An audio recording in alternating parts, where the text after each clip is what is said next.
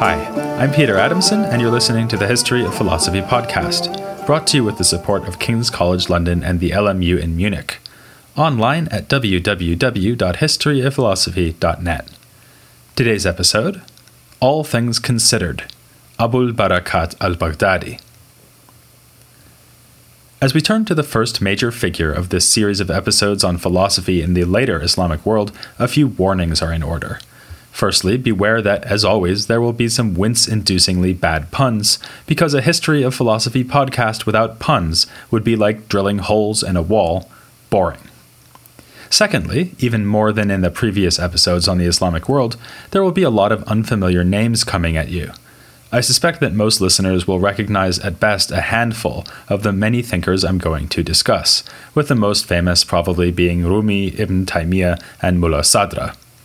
Among the less prominent names, you'll have to try to keep apart the founder of Illuminationism, Suhrawardi, and one of his followers, Shahrazuri, a Sufi named Al-Kunawi, and a logician named Al-Khunaji, and avoid confusing the great theologian of the 12th century, Fakhruddin Arazi, with the unorthodox philosopher and Dr. Arazi, whom we discussed many episodes ago. Here I should mention, in case you haven't yet come across them, the timelines of philosophers I put on the podcast website. These will show you not only how to spell all these difficult names, but also when they lived.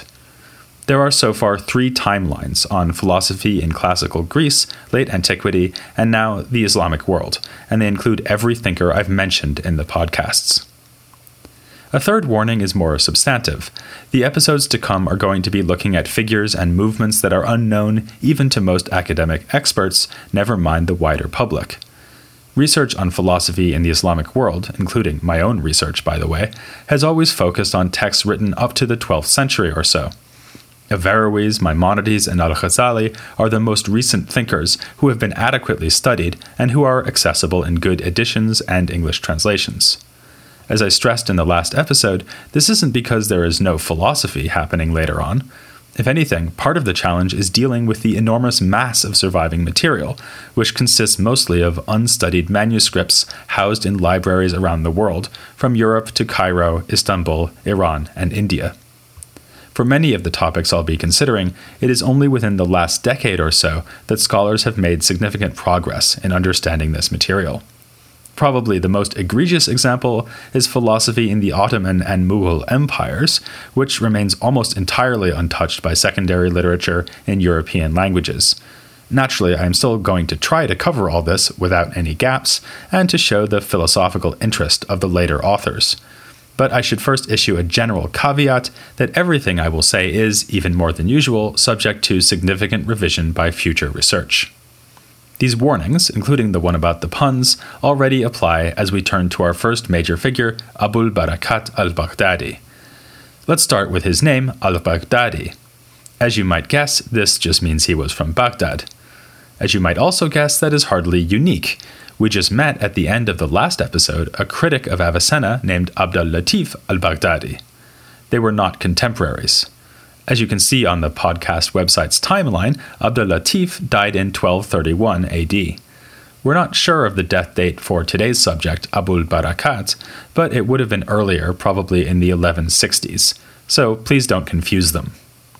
A worse problem than the danger of confusion with other men from Baghdad is that Abul Barakat, despite his considerable importance, is not well studied. The main publication on him is a collection of articles by Shlomo Pines, published way back in 1979 when I was 7 years old. I'll just pause to let you work out my age before proceeding. It's not on a timeline, by the way. You'd think that in the decades since then, research on him would have made a lot of progress, but it hasn't really. But enough complaining. Let's at least give Abul Barakat a podcast episode to himself, which is the least he deserves. He emerged in the same cultural context that produced Avicenna and Al-Ghazali. We are still in the period of the Seljuks, when regional courts frequently supported philosophers even as an extensive system of madrasas for religious scholars was blossoming. Like Avicenna, and unlike Al-Ghazali, Abul Barakat found more support at the courts than at the schools. This includes the Caliphal court at Baghdad. Probably you've heard enough by now about the good relations between faiths in the Islamic world that you will not be stunned to hear that this well-connected individual was in fact a Jew who converted to Islam only towards the end of his life. Alongside his philosophical writing, he even produced a commentary on Ecclesiastes, a book of the Jewish Bible. So, when he did write about philosophy, he did not approach it from quite the same point of view frequently adopted by later Avicennan thinkers, who were typically trained as jurists and Islamic theologians. Still, he shows a mastery of the dialectical methods employed by such authors. Here we might detect an echo of the earlier Sa'dia Gaon, another Jewish author who was influenced by the argumentative methods and ideas of Kalam. Abul Barakat's conversion to Islam is the most intriguing thing about his life story. We hear about it only in Muslim sources, and there is no consensus among these sources about how exactly the conversion occurred. The one thing the accounts agree about is that the conversion was not motivated by a change in religious conviction.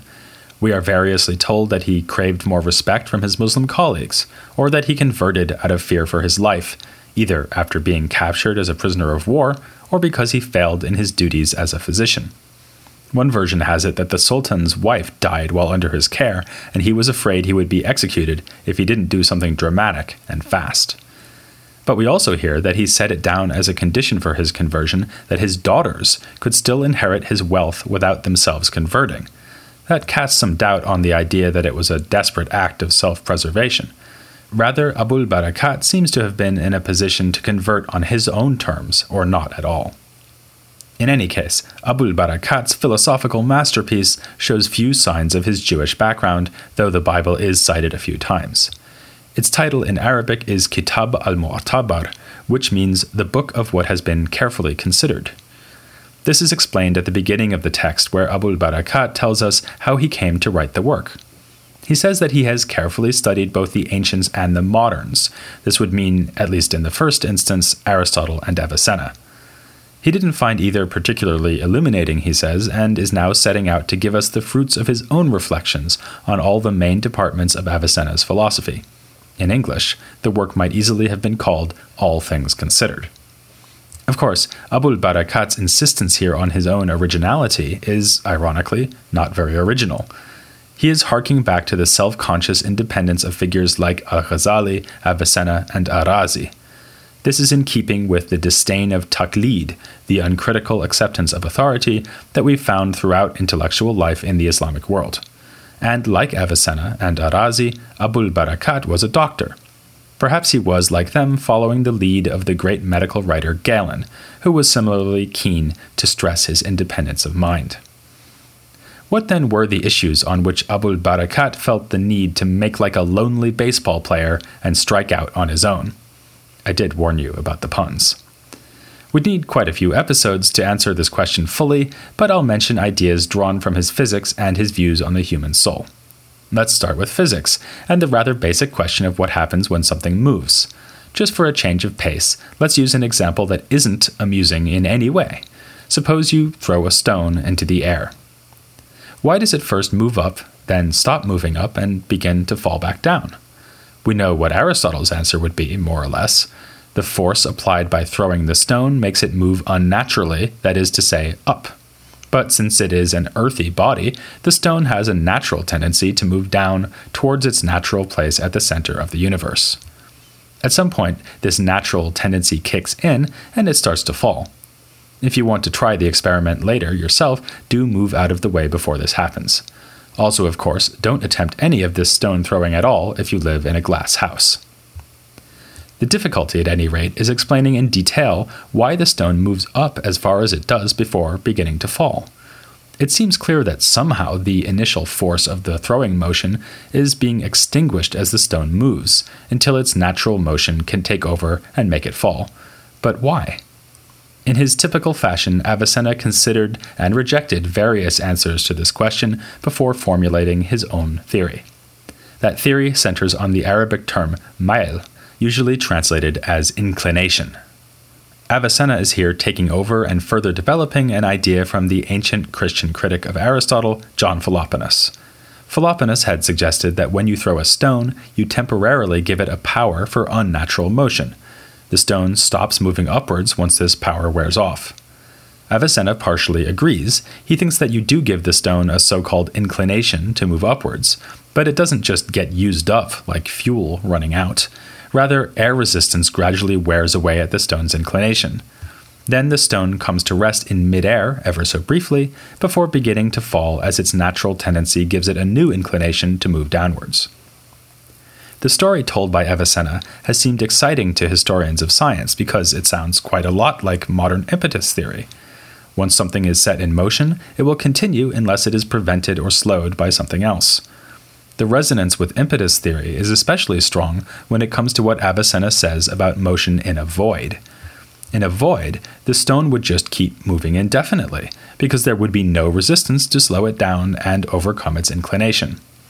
The catch is that Avicenna doesn't think this can happen. In fact, he introduces the point about inclination and indefinite motion precisely to show that there cannot be void. If there were, then a finite source of motion, like your throwing arm, could in theory give rise to an infinite motion, setting a rock sailing off forever through the void with a mere flick of the wrist, and that, thinks Avicenna, is absurd. What does Abul Barakat do with all this? On the one hand, he broadly accepts Avicenna's idea of an inclination, but he thinks that things are more complicated. For him, the whole time the stone is moving upward, it has two inclinations simultaneously, the one imparted by the thrower, which causes it to move up, and the natural inclination that makes it tend downwards. Here, he's exploiting another point made by Avicenna, namely that not all inclinations are actually effective in causing motion. Suppose you are holding something heavy in your hand, like a copy of a book based on your favorite podcast. Actually, make it 2 copies. Even when you hold them still, the books have an inclination to move down, which means you'll have to exert force to keep them from falling. On Abul Barakat's analysis, what's happening here is that the two forces, or inclinations, are in perfect balance. The power you exert to keep the books still is just enough to counteract their natural downward inclination. Something like this happens in the case of the stone. When it is at the top of its arc, the stone's natural inclination for downward motion has just gained equilibrium with the externally imposed inclination to go up. Against what some predecessors had claimed, there is no moment of rest between the stone's rising and its falling. Rather, one inclination is fading as the other gains the upper hand, so there is no extended time, however brief, where the stone hovers motionless. This is a brilliant proposal, in that it can explain deceleration and acceleration. As the stone is moving up, its motion gets slower and slower due to the steady influence of its natural downward inclination. Then, as the inclination imposed by the thrower wears off, it not only stops but begins to accelerate downwards. This might just be the best explanation of these phenomena anyone managed to offer prior to the modern concept of gravity. Other aspects of Abul Barakat's new and unfamiliar physical theories sound rather, familiar. Unlike Avicenna, he affirms that void is indeed possible, and he also argues against the Aristotelian doctrine that time is the measure of motion. Broadly speaking, these views sound like what we found recently in the Jewish philosopher Crescas. On anyone's theory of time, though, it can't be the case that Abul Barakat was taking his ideas from Crescas. If anything, it would have to be the other way around. As a glance at that timeline will reveal, Crescas comes along about 2 centuries after Abul Barakat. Given that Abul Barakat was Jewish, for most of his life at least, it is tempting to connect the two thinkers, but as far as I'm aware, this is a question that has not been settled so far. Still, we can at least say that they are probably drawing on the same sources, such as Philoponus. On these same points, Abul Barakat also sounds like the earlier Muslim philosopher and doctor Abu Bakr ar-Razi with his infamous theory of 5 eternal principles. And there is another strong resonance between them. Both stress the fact that time is something we grasp immediately. We don't need to see anything moving to be aware of time passing. Rather, it is something that is just obvious to us. Both also refer to the beliefs of common everyday people to prove their point. Just as Ar-Razi got everyday people to agree that time would still exist, even if the universe were to vanish, Abul Barakat points to the way Arabic speakers wish each other a long and healthy life by saying, "May God let you go on longer." What this expression reveals, suggests Abul Barakat, is a dim awareness that time measures not motion, but existence. Though the immediacy of time to our minds does sound like Arazi, and like Immanuel Kant for that matter, Abul Barakat's argument once again has Avicennan roots too. Avicenna held that existence is something that does not need to be proven or grasped on the basis of anything else. It is rather something of which we have immediate awareness. We also saw with the famous flying man thought experiment that for Avicenna, the existence of one's own self is just immediately obvious. Abul Barakat has had the ingenious idea to claim the same kind of immediacy for time. Enough time remains to describe one other innovation made by Abul Barakat, which in fact concerns exactly the topic I just mentioned, the self. This is a rather slippery word, especially in Arabic. The Arabic word nafs can mean both self and soul. So if Avicenna and Abul Barakat are right and you are immediately aware of yourself, then in Arabic at least, it seems to follow that you are immediately aware of your soul. Abul Barakat is happy to follow Avicenna this far. In fact, like a stone thrown through the void, he is happy to go quite a bit further. Avicenna and the other Aristotelians had tried to understand the soul in terms of the capacities and faculties that belong to living things. Your soul gives you the ability to nourish your body by digesting food, to reproduce, to grow, to move around, to see, hear, and so on, and of course, to think. The Aristotelians also sharply distinguish between these faculties, though. Some of them we have in common with plants, others with animals, while thinking is reserved for us humans. Okay, also God and angels, but who's counting? Abul Barakat thinks this is all wrong. Our souls are not just bundles of disparate capacities. Rather, what the soul is, what the self is, what you and I are, is a single seat of awareness. It is the same soul that sees and hears, that imagines and thinks and dreams, and initiates motion by throwing rocks. It is, if you will, the principle that gives you a first-person perspective on things. Abul Barakat complains that the way Aristotelians like Avicenna have divided up the soul's faculties is arbitrary. Why say that there is one faculty for seeing and another for imagining, but not say that there is one faculty for seeing yellow and another for seeing red? He also appeals again to everyday speech, pointing to commonly used Arabic expressions like, "my soul is pleased." The fact that the soul is the subject of all our awareness proves firstly that the soul exists, and secondly that it is one single thing.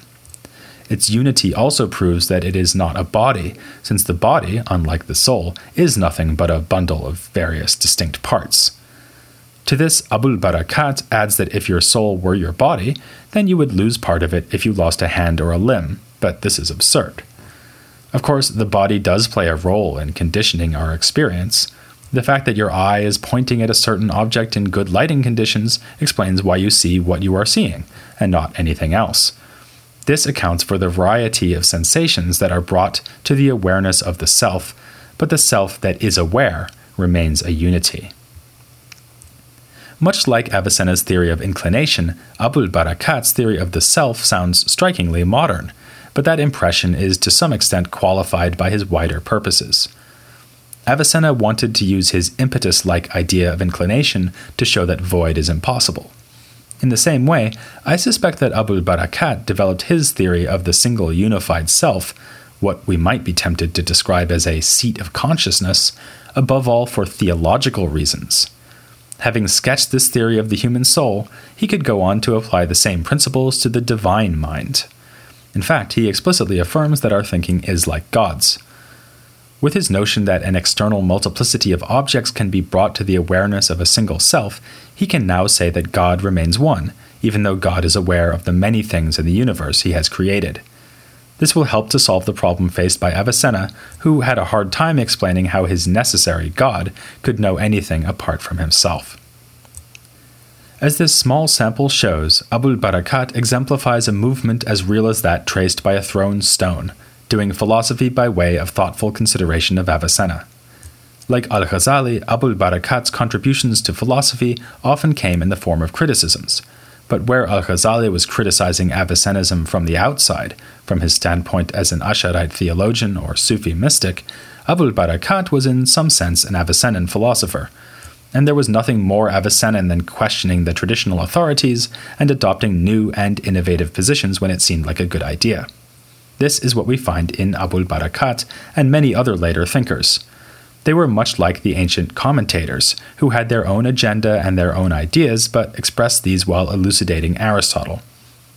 Philosophers of the later Eastern tradition similarly practiced philosophy by using and occasionally abusing Avicenna. A significant difference, though, is that few ancient philosophers ever explicitly criticized or disagreed with Aristotle. Avicenna was rarely afforded that level of deference. Abul Barakat is a case in point. He often takes over ideas from Avicenna, but just as often says loud and clear where Avicenna has gone wrong. The master of critical engagement with Avicenna, though, and here the stress should be on the word critical, was a man with a familiar method and a familiar name, and a nearly unprecedented capacity for argument. My soul would be very pleased if you join me to hear about another Arazi, this time one called Fakhr ad-Din. He's only a stone's throw away on the next episode of The History of Philosophy, without any gaps.